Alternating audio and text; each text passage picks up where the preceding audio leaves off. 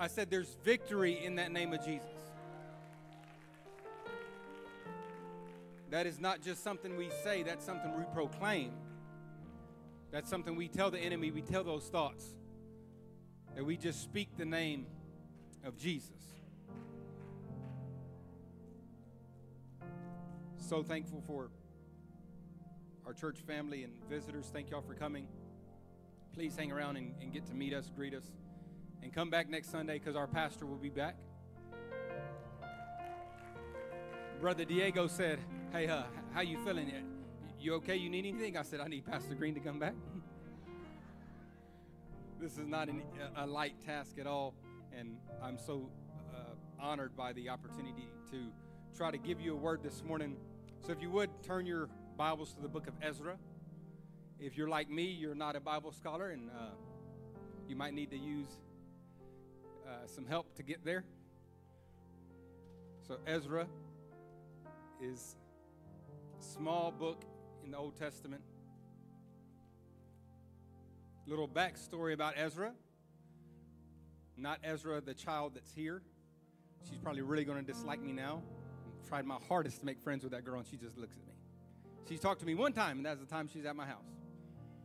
Playing with my kid. And I was like, what was that? We were good. I thought we were going to be good the next Sunday. She ignored me after that. I was like, man. But Ezra is a prophet in the Bible.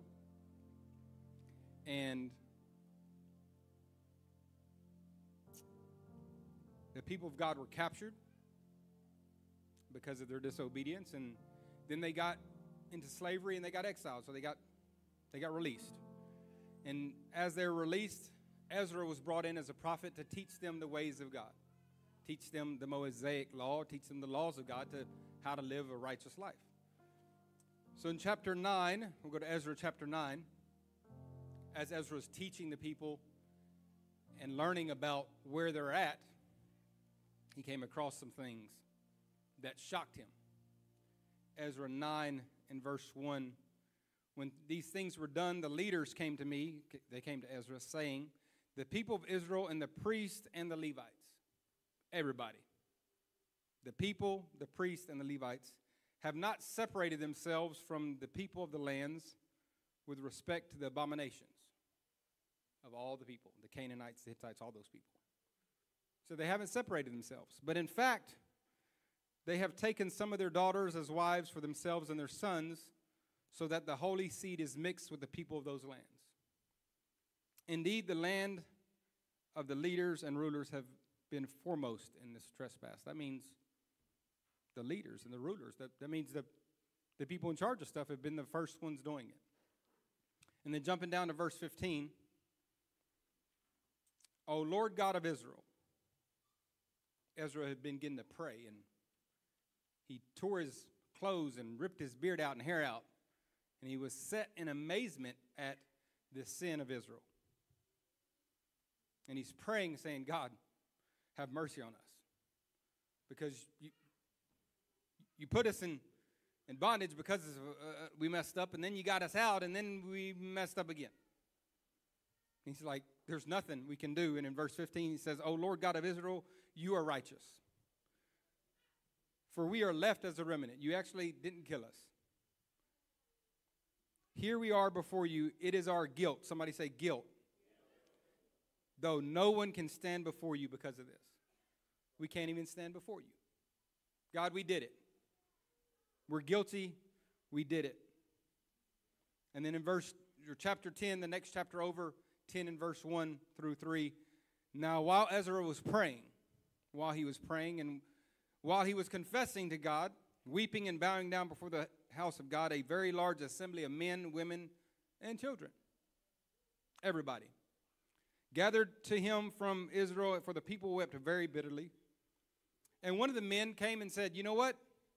We have trespassed against our God and have taken pagan wives from the people of the land. Yet now there is hope in Israel. Somebody say, yet now. There is hope in Israel in spite of this. In spite of all this sin and this gross thing that we did against God to offend you, God, man of God, there's hope. Now, therefore, let us make a covenant with our God to put away all these wives and those who were born to them and everything. Let's just put it all away. According to the advice of my master, of whatever Ezra says to do, and those who tremble at the commandment of God. And let it be done according to the law. God, we did it. God, we're guilty. But there's hope. We did it. There's guilty and hope. And just tell us what to do. Just tell us what to do. If you would, lift your voices and hands and let's pray over this service today. God, I thank you for your word. I thank you for your anointing.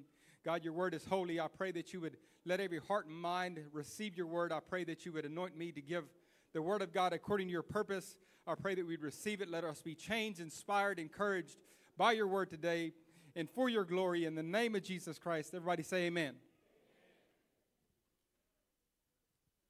You may be seated. There is a very, very heavy spirit I felt in this place. It's summed up in one word: guilty. Guilty. The people of God were captured, enslaved, and they got free, and then they still turned their backs on God. Ezra finds out what they were doing, and he was just appalled by the absolute trespass. Not like a little bitty sin. They were mingling with the enemy and taking their wives and kids and living like they lived, even though they just came out of bondage for that very reason. They were absolutely guilty. He finds out what they're doing, and everybody confessed that they were guilty. See, sometimes when we're away from God, we end up doing some things. If you're like me, when you're not where you need to be in God, or you backslide, you end up doing some things that you never thought you'd do. And you look at it and you feel absolutely ashamed. We go farther than we thought we'd go, commit things we never thought we'd do. In fact, we do the very thing we said we would never do. I'd never do nothing like that. And then one day we find ourselves guilty. See, for a little while we do this thing where we try to do it but not admit it. If you're like me, you're living in sin, but you're acting like you're a saint. And we feel a little bad, but we don't really feel guilty until we're in the presence of God. Then we're like, yeah, I'm not going to church today. Yeah, I don't want to be around the people of God. I don't want to be in that environment because I feel guilty. We feel guilty, and rightly so. We definitely feel guilty. And I want to come to encourage us today that normally guilty is a bad thing. But God showed me it's good to feel guilty. It's good to feel guilty. The problem isn't feeling guilty. The problem is when we try to hide it. When we get to this point that we feel guilty and the enemy says, oh, you're guilty, so let's just cover it up. When we sin, the first thing we actually do is try to hide it. It's a natural thing from day one. From day one. I have a 3-year-old daughter. Leave fruit snacks on the table and see what happens. Bam, gone. And she knows. She'll do this thing where she'll put it behind her back. And I'm like, I'm up here. I can see you. You're not hiding it. I see. It's easy to see. And she's just, I'm like, dude, I see the package. It's blue. Like, right there. But in Genesis 3:8, what do we do? What does humanity do? And they heard the sound of the Lord God walking in the garden in the cool of the day. And Adam and his wife hid themselves from the presence of the Lord.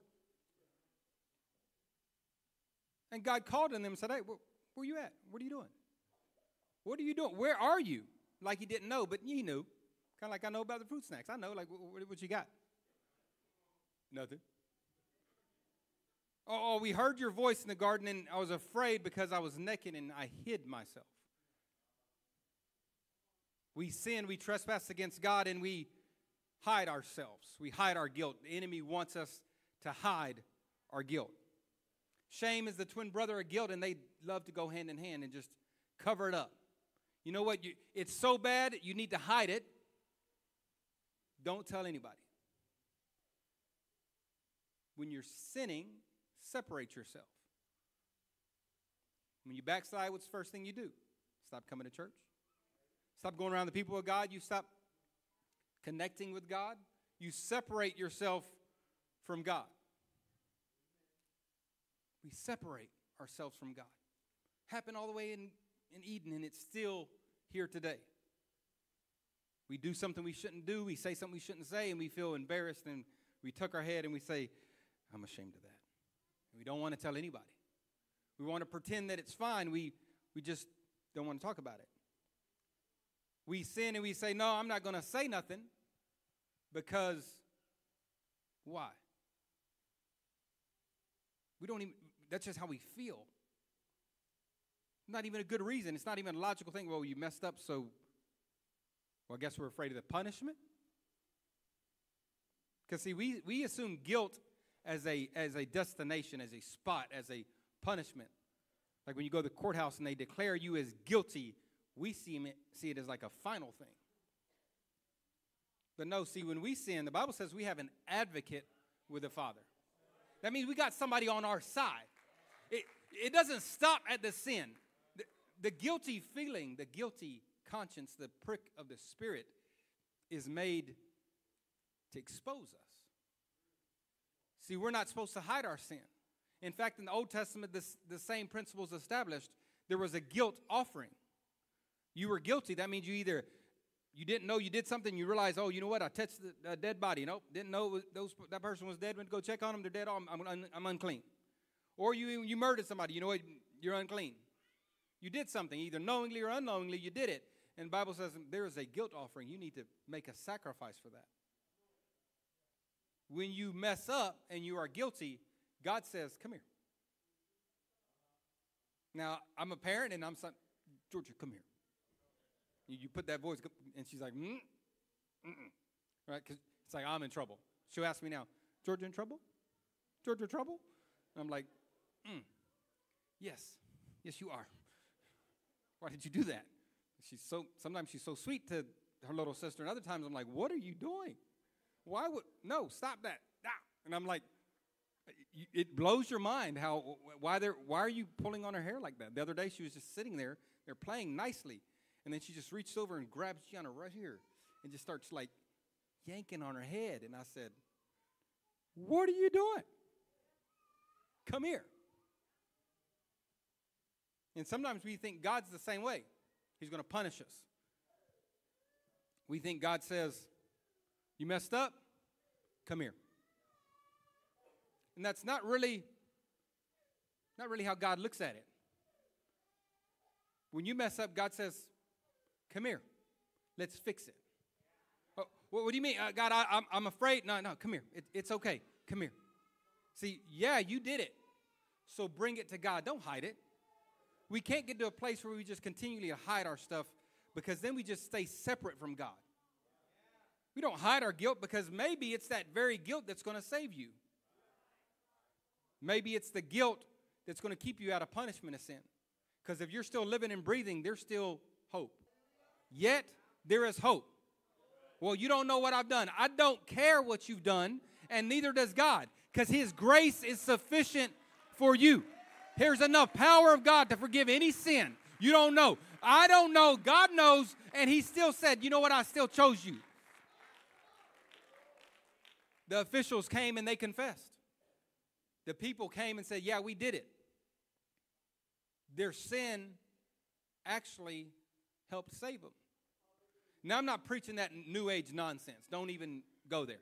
Don't go there. I'm not saying that we'll sin. You need to sin so you can be saved. Paul preaches about that wicked mindset. I have some friends that would tell me, well, I need to sin that way. Otherwise, the cross is, why did Jesus die if I ain't sinning? I said, Paul spoke against that. So we're not saying this is a license to sin and go ahead and do whatever you're going to do. So that way, they would say, well, somebody's got to sin, might as well be me. Otherwise, what would Jesus die for? That's nonsense. That's a lie. That's wicked. Okay, make sure we're clear on that God does not like sin, okay? God is completely against sin. In fact, sin will send you right to hell. I know nobody may want to talk about that in Austin in 2023, but I'm telling you, sin will send you absolutely to hell. Sin will send us to hell. There's nothing when you get to judgment that's going to save you after that. We bring our sin to God now so we don't have to bring it to him later. God showed me that if you bring sin now, then I forget it. But if you don't bring it now, then I'm going to remember it. At judgment, I remember your sin that's not confessed and repented and forgiven. But sin can help save you. Guilt in the Bible is almost the same word as sin. It indicates an idea of punishment, that I'm guilty, I've sinned, I trespassed. In sin, interesting thing about it is we associate that as the enemy's tool. The enemy caused me to sin. The enemy did this, and we have sin in our lives, we have guilt in our lives, and we just give Satan all the power. Because we sin and then we hide it. We cover it up. And the problem isn't the sin, because God already dealt with that on the cross. Jesus said, hey, you sin, I took it. I'm good with that. But we want to hide it back from like, God, you can't handle this sin. I don't want to give you my sin because I'm ashamed. And that's not really how God approaches it. In fact, sin that trips you up, done right, messes you up. You trip up, and where do you land? Right at the feet of Jesus. You mess up, you get broken, and you go right in the hands of a loving God. Oh, you know what, God, I messed up. I tripped and I fell. Now, God, I messed up, and now I know I'm not as righteous as I thought. Now I'm not as good as I thought I was. Now I'm not as holy as I thought I was. You know what? I can't do this on my own because, look, I've messed up. God, I need you. What is awesome is that the very thing that hell uses to try to condemn you and send you to hell where he belongs actually will lead you right to the cross if you do it God's way. Sin will take you right to the cross. Well, it separates me from God. No, it doesn't. It takes you back to God because you know you're a sinner and you need the grace of God. You've got to have his help. You've got to have his strength. And if you don't, you will go to hell. But man, my sin says, you know what? No, that's me. I got to go back to God because I cannot do this. Amen. Bible says godly sorrow works repentance. Godly sorrow. He convicts you. The Spirit of God challenges you. Say, you shouldn't be there, shouldn't say that, shouldn't be with that person, shouldn't go there. And say, you know what, God, I repent. Sin actually can make you change the direction you're going because you feel that guilt and that shame, and that's what it's intended to be. It's not supposed to be a destination where you just sit there in depression and anxiety and fear and say, well, God, I messed up, so I'm worthless. So look, no, see, that's all the enemy talking to you, saying, oh, you messed up, so you're not worth it. Look what you did. That's not how God talks. That's how we talk to each other. We look at our past and say, this is my past, this is my record, so I did this, this, and this, so now I am that, and that. It don't sound like God. Look, we love to look at the past. Enemy constantly looks at the past and says, look what you did, and now that is what you are. Especially when you know you did it. Sometimes when we're living for God, we weasel out of it and we pretend like we're holy. But other times, you do some things that is just blatantly guilty. And it's like, yep, I'm guilty, and everybody knows it. And sometimes those are the hardest to deal with because now everybody knows you messed up. You're pregnant out of wedlock, and now everybody knows what I was doing. It's like, oh, man. Ain't no more hiding it, pretending like ain't nothing going on. You're guilty. Sometimes the law catches you in the physical law that we live in, and it's like, oh, well, why aren't you been to church, brother? Oh, you were in prison for what? Oh. All of a sudden, the drugs that were recreational now become a habit that you can't control. The thing you controlled now controls you, and now You can't hide the fact that you're addicted. And hell loves to show up and say, you were an addict, you were always an addict. Interesting thing about hell is, guess what? Satan is not all-powerful and all-knowing. So all he has, the only reputation, all the resources he has is what you've done. All he can do is look absolutely backwards and say, where you been at? What you been doing? Oh, okay, so that means that's who you are. He loves to look backwards. He has no forethought. He can't see into the future. He don't know what God called you to be. And Satan does not know anything about your future. All he can do is dictate your future based on what you did. And that is a lie. He could just say, well, you did that, so that means you're going to do this. No. God says, oh, you did that? That's okay. Because, see, I see something different. And we're like, God, I don't see that. People say, well, I don't see that about you. God says, that's okay. I know the past and your future. I made you. I called you by name. You belong to me. So, you know what? You made a mess of things? That's okay. Come on. Look, I like messes. I can do messes. I'm good at cleaning. So he can say, oh, that's what you did, but I see where you're going. No. So all that sin that hell wants to condemn you with, hell wants to condemn you and just beat you down and say, stay in this place of guilt and shame and depression. That's what depression is. You know, on day one when you feel guilty, that's not depression. Day one, you feel guilty and you mess up and you're like, all right, you know what, I can do better. And day two, you're like, I can do better. And day 15, you're like, man, I can do better. But by day 365, you're like, man, I'm tired of trying. And by day 450, you're like, man, what's the point? And by day 600, you're like, man, I quit. Like, you know, why I can't even do this anymore, God. Like, you know what? This is just who I am. This is who I am, God. You made me like this. Now you just accept your sorrow. It's flesh sorrow. Because you're no longer repenting. You're just dwelling in that place of depression. And you're like, yeah, I can never. That calling you heard a long time ago, when God first touched your life, you're like, it's not even a point. It's a faint whisper, even if at all. You come around the people of God and they're like, hey, praying for you. I still see greatness in you. You're like, no, I don't. Sometimes the reason you weep at church is not because God's moving on you, but because you feel so terrible that you're like, I missed it. I missed it.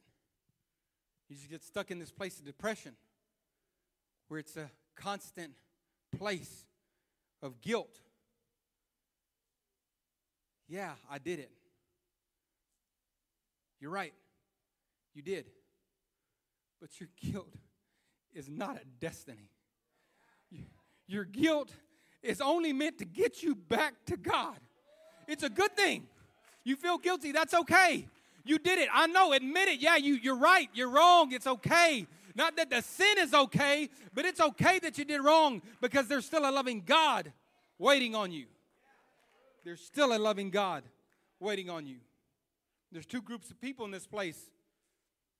One that says, you know what? When we mess up, it separates me from God because we know better. Because we lived for God before, because we know about God, we know about grace and mercy and the Spirit of God, and we said, yeah, I can't ever get back there. We have this ideology that when we mess up, God leaves us because we actually know God. And then there's the other group of us that don't know anything about God. We're new to this. What is this thing called a church? Who's that guy called a preacher? Who's Moses? And no, I don't know nothing about this thing. And those people say, I have too much of this stuff you called sin, so God doesn't want me. When you first come to God, you're like, really, God? You want this? People pray for you, and you're like, yeah, I can't accept that. Yeah, I don't know who you're talking to. You either know and have tasted and seen that God is good, and now you've turned your back on him, and you have sin in your life, and you don't want to admit it, and you're just like, well, I'm just going to hide. Or you're like, you know what? God, I don't even know nothing about you. All I know is I don't qualify. Because look at my life. When we start looking at, you start preaching about, people start talking about this lifestyle and how these men and women live, and I'm supposed to be that. God, I'll never get there. And we just discredit ourselves right from the get-go. Says, God doesn't want me. Oh, really? What about Paul? What about Paul? He killed Christians for a living. Oh, what about Peter?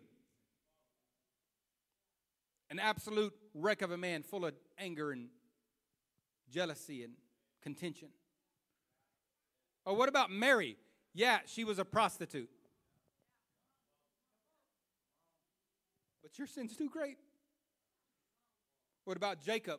He literally had to have his name changed because he was such a deceiver.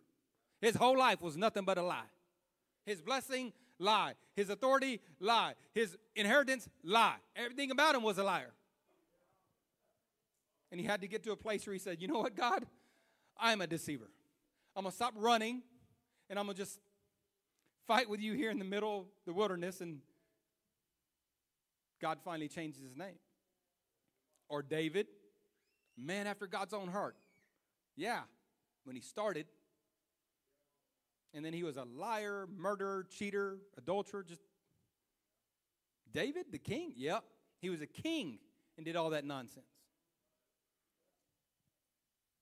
You have too much sin to get with God? No, that's an absolute lie. And the best example of all is, what about me? What about that person in the mirror? I know what I was. I know what God delivered me from. I know the deception and the habitual habits of sin or degradation I was in that I couldn't seem to break. So I know I don't have to know everything you're going through, but I know God can deliver you because he delivered me. I can give you Jesus because I met Jesus. It's okay to feel guilty because that's where you can start getting back to God. The enemy says, get away from God when you are guilty. But God says, come closer when you're guilty.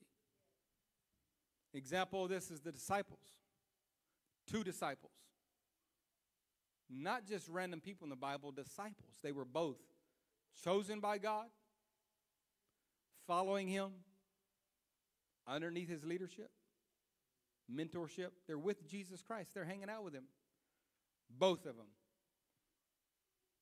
were disciples, and both betrayed God, and both were absolutely guilty.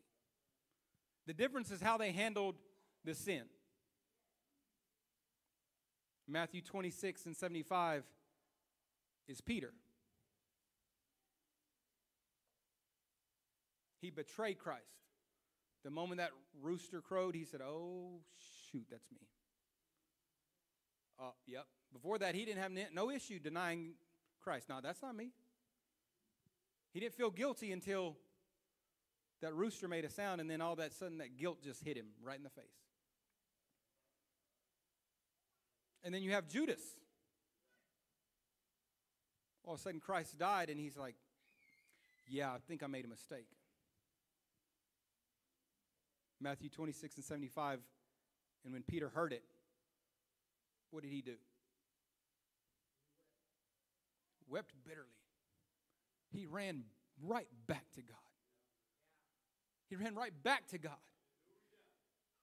But then in Matthew 27, chapter later, 3 through 5, what did Judas do? What did Judas do? He said, then Judas, his betrayer, seeing that he had been condemned. How did he know? How did he know he was condemned? He said, seeing that he was condemned. By who? Not by Christ, because he still sat at the table and ate with him. Was remorseful and brought the money back, or brought the 30 pieces of silver back to the chief priests and elders. He brought it back. He's like, oh, he tried to fix it. He tried to fix it. He tried to fix it. I have sinned by betraying innocent blood. And they said, oh, that's not my problem. You see to it That means you deal with it. He went to the priest. Now, these weren't godly men. These were just men who pretend to be holy.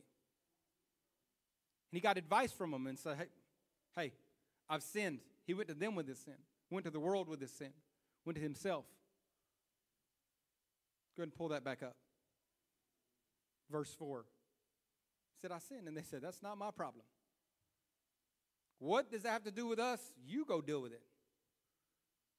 Anybody that tells you to deal with your sin by yourself is lying straight from hell. To not talk to your pastor, to not talk to men and women of God, that is a deception straight from hell, because that's trying to separate you unto yourself. Don't listen to that voice. When you're alone, say, well, I probably shouldn't talk to pastor. I shouldn't talk to those men or women because they're just going to condemn me. No, that's not. We're going to love you back to the cross. Because as a sinner, that's me. I'm the same, and we're a body. And then verse 5 said, and then he threw down the pieces of silver in the temple and departed. He separated himself and went and hanged himself. The condemnation got him. The guilt got him. He didn't let the guilt get him back to the cross because he didn't go to Jesus. He didn't go to the kingdom. He went right here. He went to his people. He went to the world. And that mental thing, well, if I did something wrong, I got to go repay it. You did something wrong, so you got to repay it. That isn't evil. Well, what do you mean that's evil? See, you're guilty. And when you think for 1 second that you can earn the love and mercy of God by what you do, the Bible says now you made the cross of ill effect. The cross is pointless to you. God showed me this, that I did the same thing. Like, well, God, I messed up and I got to get right to serve you. I got to get some things right before I live for you, God, because the way I am right now, I can't do this. I'm not where I need to be. I need to get right first, God, and then I can serve you. Why is that evil?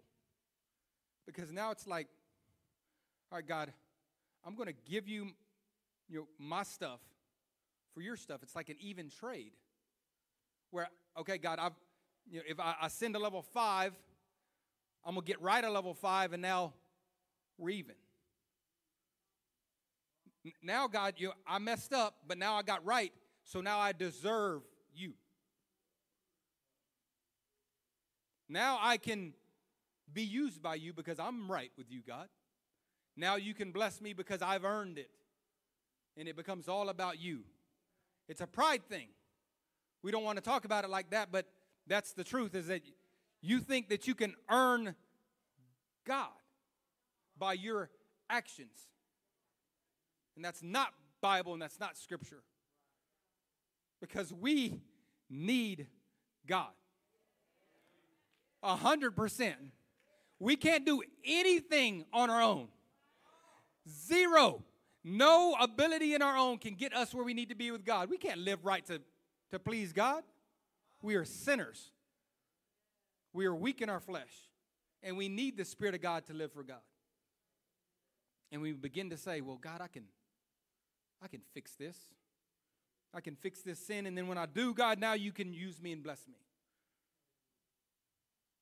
We think that hell lies to us, our flesh lies to us, that it's an equal trade.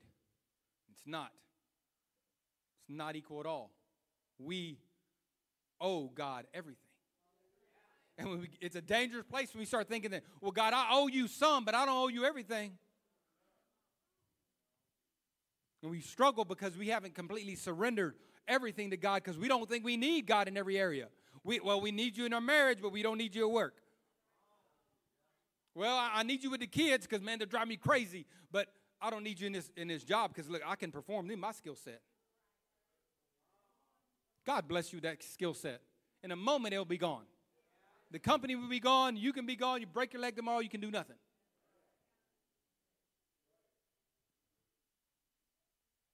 We cannot get to the place where we think that we're not guilty, because we are guilty. Whether you've been in this 50 years, or you just walked in there for the first time, we are guilty before a good God. You are guilty.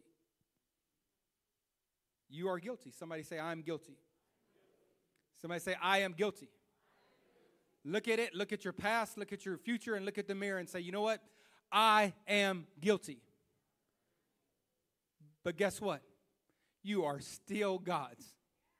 You are guilty. I am guilty. But you still belong to God. God still paid the price for me.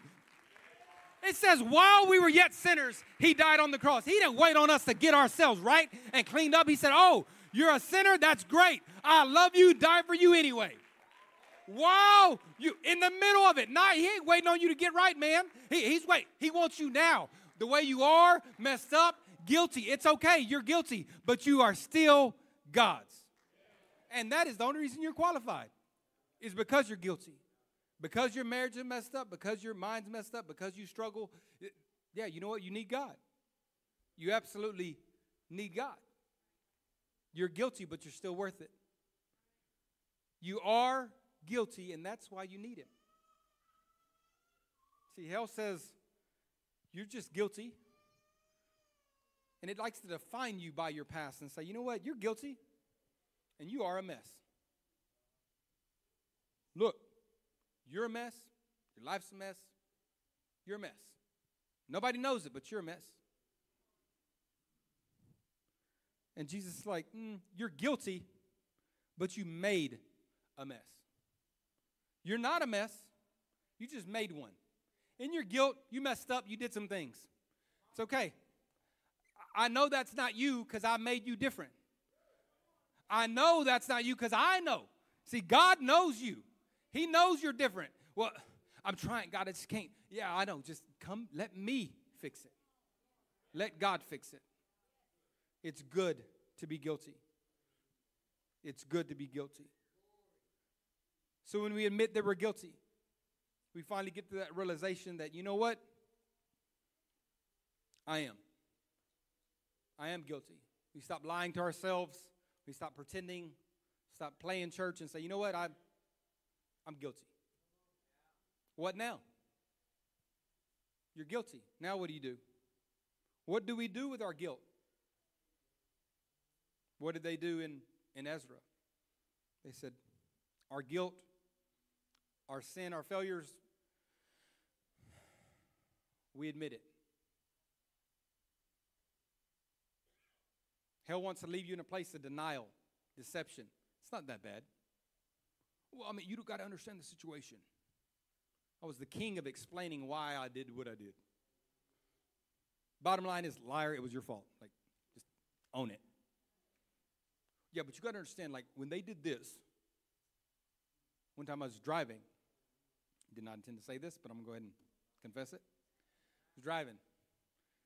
Guys are with me from work. Jose's in the truck. And this guy's in the road. Okay, whatever. And I don't know what was going on in my spirit that day. But my spirit wasn't right. Because when he's in the road, people were driving around him. And something rose up in me and said, I ain't moving. And I just parked in the middle of the road. He's walking towards me. And I'm like, he can go around. I ain't about to go around him. Like, a road was made for driving, not for walking. So you get out of the road. He walks up, like walks right to the nose of the truck, and then he's like, goes around. I'm like, yeah, you better go around. Like, I was like, tell me why I was mad because he was in the road. Why? Why would I care? And I mean, I'm like sitting at the steering wheel just amped up already, like, yeah, go. Keep walking. And he got back to the back of the truck. He kind of looped around, and I'm like looking at him in the mirror. He said something, and I'm like, what? I didn't hear him. But I saw him say something. I was like, what? Just like talking about it now, I'm like, I was an idiot. And then he hit the truck. Yeah, amen. It's a brand new Dodge truck. I was like, ooh, a brand new truck? I work hard for this truck. Would you hit my truck? And he slapped it, like kind of the back fender. It's a truck. What's he going to do to it? I was like, oh, you in my truck? And I was so mad. I was ungodly, literally ungodly mad. And it went from him slapping my truck and walking in the road to me getting up out of the truck. Yeah, I had the Holy Ghost, y'all. I was living for God. This was not pre-Jesus Christ. And I came up out of the truck. Hey, I raised my voice, and of course he said something crazy, and look, man, my old self just came right out. I ain't the one, okay? I think that's what I told him, something crazy like that. Not today. Like, now you going to keep moving. So when he see me get out of the truck, he kind of backed up. I was like, yeah, that's right, and I got back in the truck. Well, then he came back to the truck, and then he said some choice words to my friend. And I was like, oh, you ain't going to talk to him like that. Like, how dare you talk to another grown man, and I'm going to defend his honor? I'm like, the idiot. And I came out. Nah, man, I unbuckled the seatbelt again. And I got out, and I grabbed him, and I threw him across the whole highway. And only by the grace of God did he survive, because when he got back up, he came back over there. And, like in football, you take two hands, and you just give him that power shove, like, I said move. And when I pushed him, a truck went right behind him and missed him by that much. Would have killed him. And when I pushed him like that, and I drew my hand back, all I heard was, I call it the voice of God in the form of Jose. He said, Matthew. And when he said that, something smote my spirit, because I knew, yeah, this ain't. And I got back in the truck, and I was so embarrassed. I was mad because I was like, idiot. And I can still hear Jose's voice, that it just cut me to my soul, that said, Matthew, what are you doing? He didn't say another word. That's all he said. But I felt it was like right from God saying, hey, what are you doing? And I battled with that for a long time, because come, the next service, I didn't want to worship or pray, because I didn't pray the rest of that week, because I was just like, stupid. You're an idiot, stupid. You're a hypocrite. Like, really, you're supposed to be a man of God, and look at you. Oh, hyphen leader, look what your guy you're supposed to be mentoring, he just saw you try to kill a man. Like, oh, there you go. Like, I'm just beating myself up like, stupid. Ah, you're such an idiot. He kind of got over and thought it was hilarious. So then he decided to tell my twin brother, which is like telling the whole world. My phone's ringing. All my brothers. You beat up some guy on the road? What happened? I don't know what you're talking about. I don't. And I just, what? Hello? Yeah, Michael said that you, I don't know. Do you need something? Yeah, no, what happened? What happened? Didn't want to talk about it. Get to work the next day, it's like, Matthew, what happened yesterday? I'm busy. I was just furious. I'm like, shut up. It's not funny. Told Dulce, and she's like, her first thing, she was so concerned. She said, are you okay? She's like, what? She's like, they told me what happened. Are you okay? Like, that's not like you. What is wrong? I want to talk about it. I just refused to talk about it. And for a couple weeks, or no, longer than that, over a month, 2 months, I dealt with this guilt that made me feel like an absolute piece of trash, because I let my temper get out of control. I did something that wasn't godly. And right in the middle of that thing, when I got in the truck and slammed the door, I was mad. That scripture came to my mind. It was clear as day. It's like, a man of God is not supposed to be a brawler. And I was like, I got nothing. I wanted to say, yeah, but God, did you see him slap my truck? Then I realized how stupid that was, and I was like, I ain't got nothing. I ain't no sense in saying nothing. That's just a stupid excuse. And I was like, oh. And I was just mad. I was just bent up with just guilt.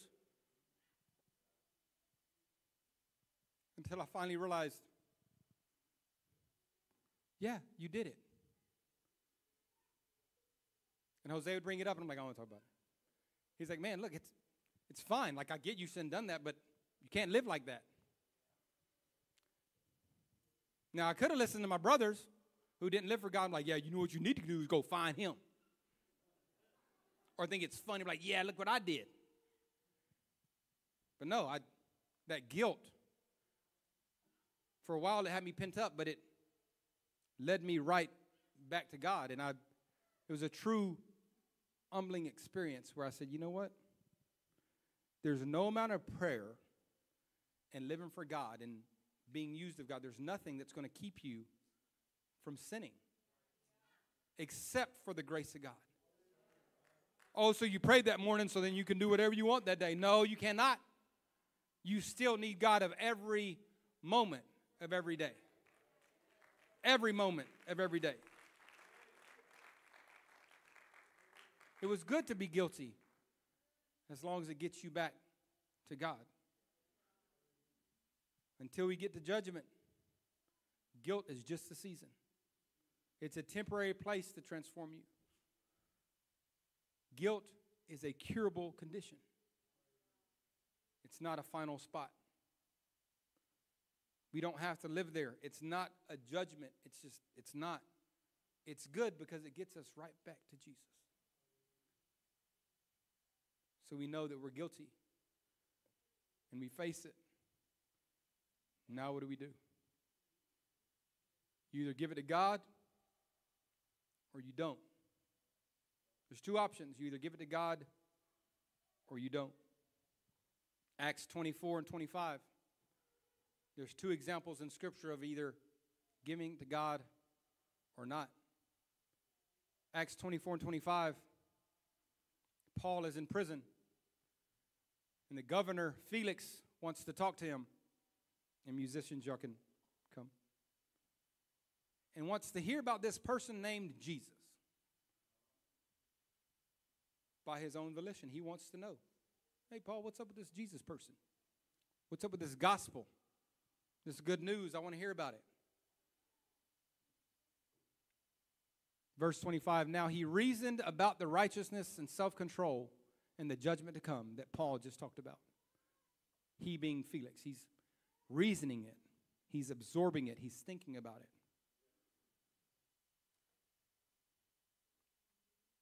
Felix was afraid. The NLT says that he trembled with fear. He trembled with fear. And he reasoned about this stuff like, okay, this righteousness, living for God, this whole lifestyle. I don't know. Another version said he became frightened. You know what his response was to the conviction of God, to the guilt? He said, go away for now. Get away from me, guilt. Just get away. And when I have a convenient time, I'll call for you. See, he was guilty, but he didn't want to go to God. He wasn't ready. He was on his time versus God's time. There was a divine appointment where Paul spoke to him about Jesus Christ, and he said, this is terrifying. I don't know how to live for God. I don't, this righteousness and self-control, the submission to Jesus Christ, I don't know about all that. So maybe next Sunday. Or maybe at Christmas or Easter. Or maybe when life gets a little worse. I just don't know. You know, I'm going to put it on my terms. I'm going to call you when God, I don't need you right now. Because, I'm still a governor. My wife's here. I got this. I don't want to lose this, so maybe I'll just call you later. God, I'm not ready for you right now. I'm not ready. I'm not right enough right now. Maybe I need to fix some things first. And that wasn't the will of God. You don't read in Scripture where Felix comes back. Paul dies. He don't come back and talk to Felix again. Felix doesn't call him again. He said, it's not. I don't think it's the right time. So the first option of when you feel guilty is kind of push it away. God, not right now. Not interested. I can't. You see my life? I got things going on, and I can't stop all this to do it your way. Me, your perspective. You become in charge. I'm not right enough. I need to get right, God, and then I'll call you back. Just not the right time. Your time versus God's time. And we have reason to believe that Felix died a sinner because he didn't know.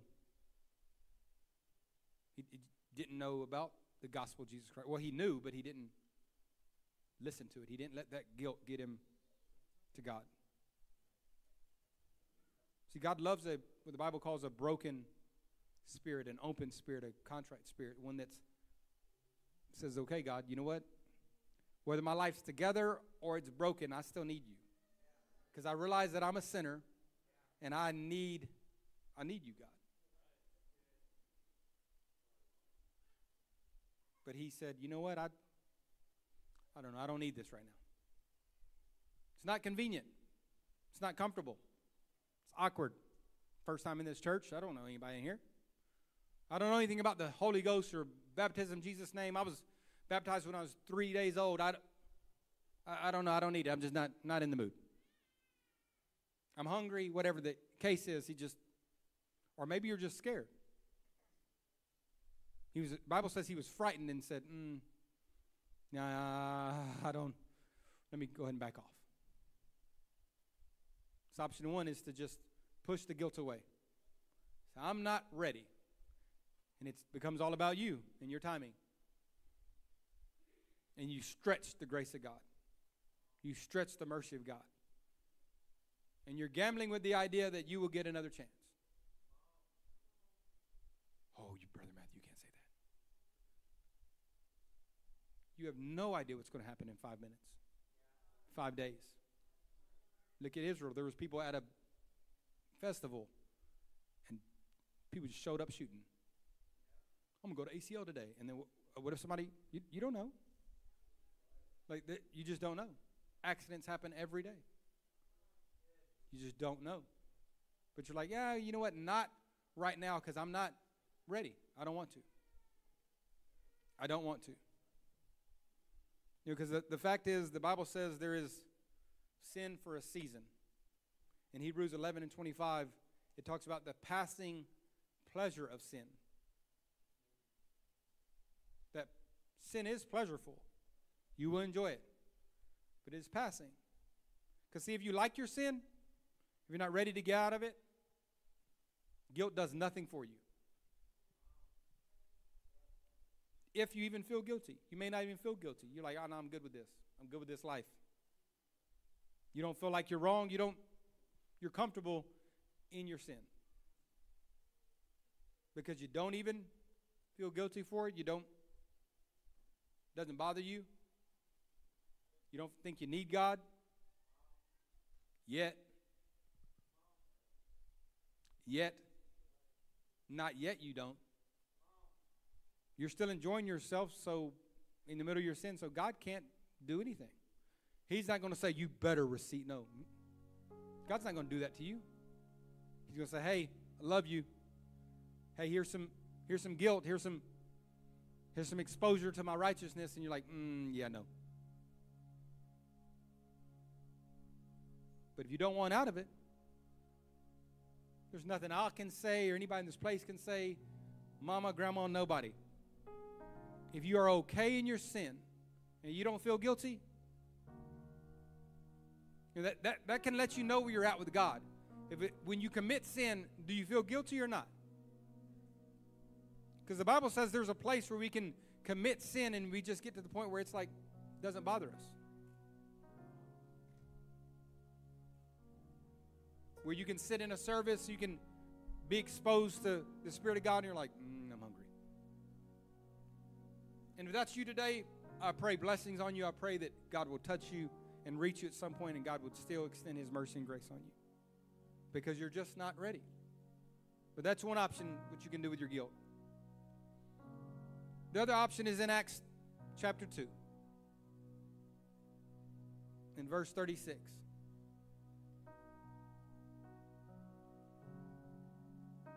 You can stand. It says, therefore let all the house of Israel know, assuredly, like for sure, like absolutely, that God had made this man Jesus. This is Peter talking to the people that killed Jesus Christ. He said, you need to know. He goes through the whole, from Genesis to then, like, this was the Messiah. Assuredly, that the God that made this Jesus, whom you crucified, he made him both Lord and Christ. This is the Messiah y'all been looking for. This is what you've been wanting. And you crucified him. You killed it. You messed it up. You did this. And the people could have done what they tried to do the whole time Jesus was alive, and that was stone him.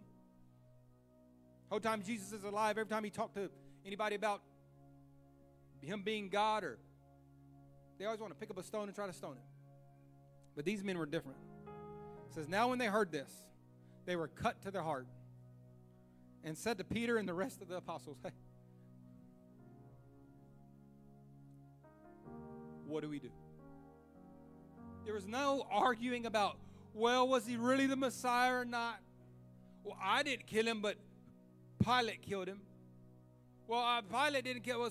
We voted together. It was everybody. It wasn't just us. Well, I wasn't even there. They didn't debate it. There was no debate. They realized right out the gate, I'm guilty. And they just submitted. Said, you know what? I did mess this thing up. You know what? I have sinned. I did do something wrong. I am wrong. When it comes to me and God, I'm wrong. And they asked the question, hey, what do I do? What in the world do I do now? What do we do? They submitted to the idea that, you know what, you don't have it all together. You don't have the answers. In the scripture we know so well, Peter began to preach unto them Jesus. He said, repent. Be baptized in the name of Jesus Christ for your sins. You got to get them washed away, man. You can't stay like this. You got to repent.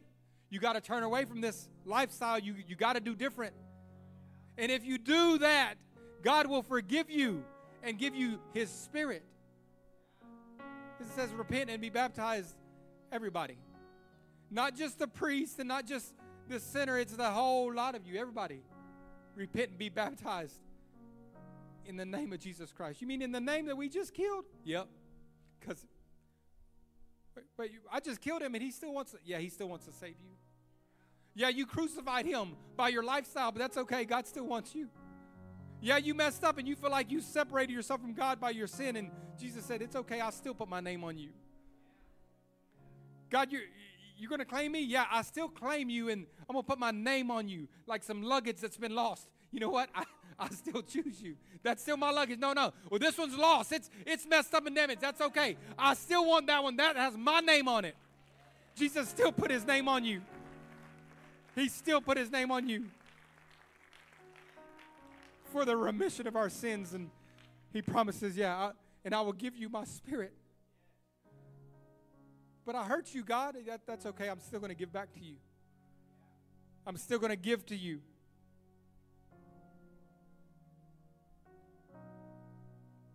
It's about that relationship with God. Repenting, being baptized in the name of Jesus Christ, and receiving the Spirit of God. And that wasn't just back then, that's still today. That's still in this place today. That guilt that is just hovering over your life In the name of Jesus Christ, we rebuke it. You don't have to live by that guilt. That is not you. That guilt is only there to get you back to the cross. That guilt is there just to get you to God. That is the only purpose it's serving, not to make you depressed or anxious or angry. You're guilty, and that's good. You feel guilty, that's great. Let it get you right back to God. The altars are open. You can come and pray. And what are we going to pray for? We first repent and say, God, you know what? I know I'm guilty. I know it's me. I know I'm not perfect, and I know I need you. And I repent, God. I can't do this on my own. I need help. Because that guilt is not your destination. That is only a place for you to go through. It's only a season to get you to a Savior. It is only a season to get you to Almighty God, where He can restore you, where He can redeem you. It's not supposed to last that long. It's only a temporary condition to get you right to God, where you know Him, where you know Him, where you can get a relationship with Him. Being guilty is good when it gets you to God. Be encouraged today that the guilt is not the same as condemnation. Don't be like Judas and be condemned, because God, Jesus Christ, said He came not to condemn the world, but to save the world. He said, I didn't come to condemn you. I see your sin. I know where you're at, but it's not over. I came to save you. The fact that you're a sinner is good, because now I know I want you. Now you know you need me. Now we can have a relationship. If you don't have any sin, then you don't need me. He said He didn't come to those that were saved or that thought they were great. He didn't come to those. He came to those that were broken, those that needed Him.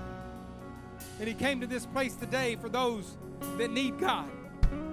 That maybe you need some saving. Whether you've been a saint forever or you just walked in this place, know that God came for you. The guilt is not to condemn you or shame you. It's not to make you feel terrible, to say God doesn't love you, but in fact it says, hey, God loves you. So He's convicting your spirit. He loves you, and that's why you feel guilty. As they sing, let's pray for a season today.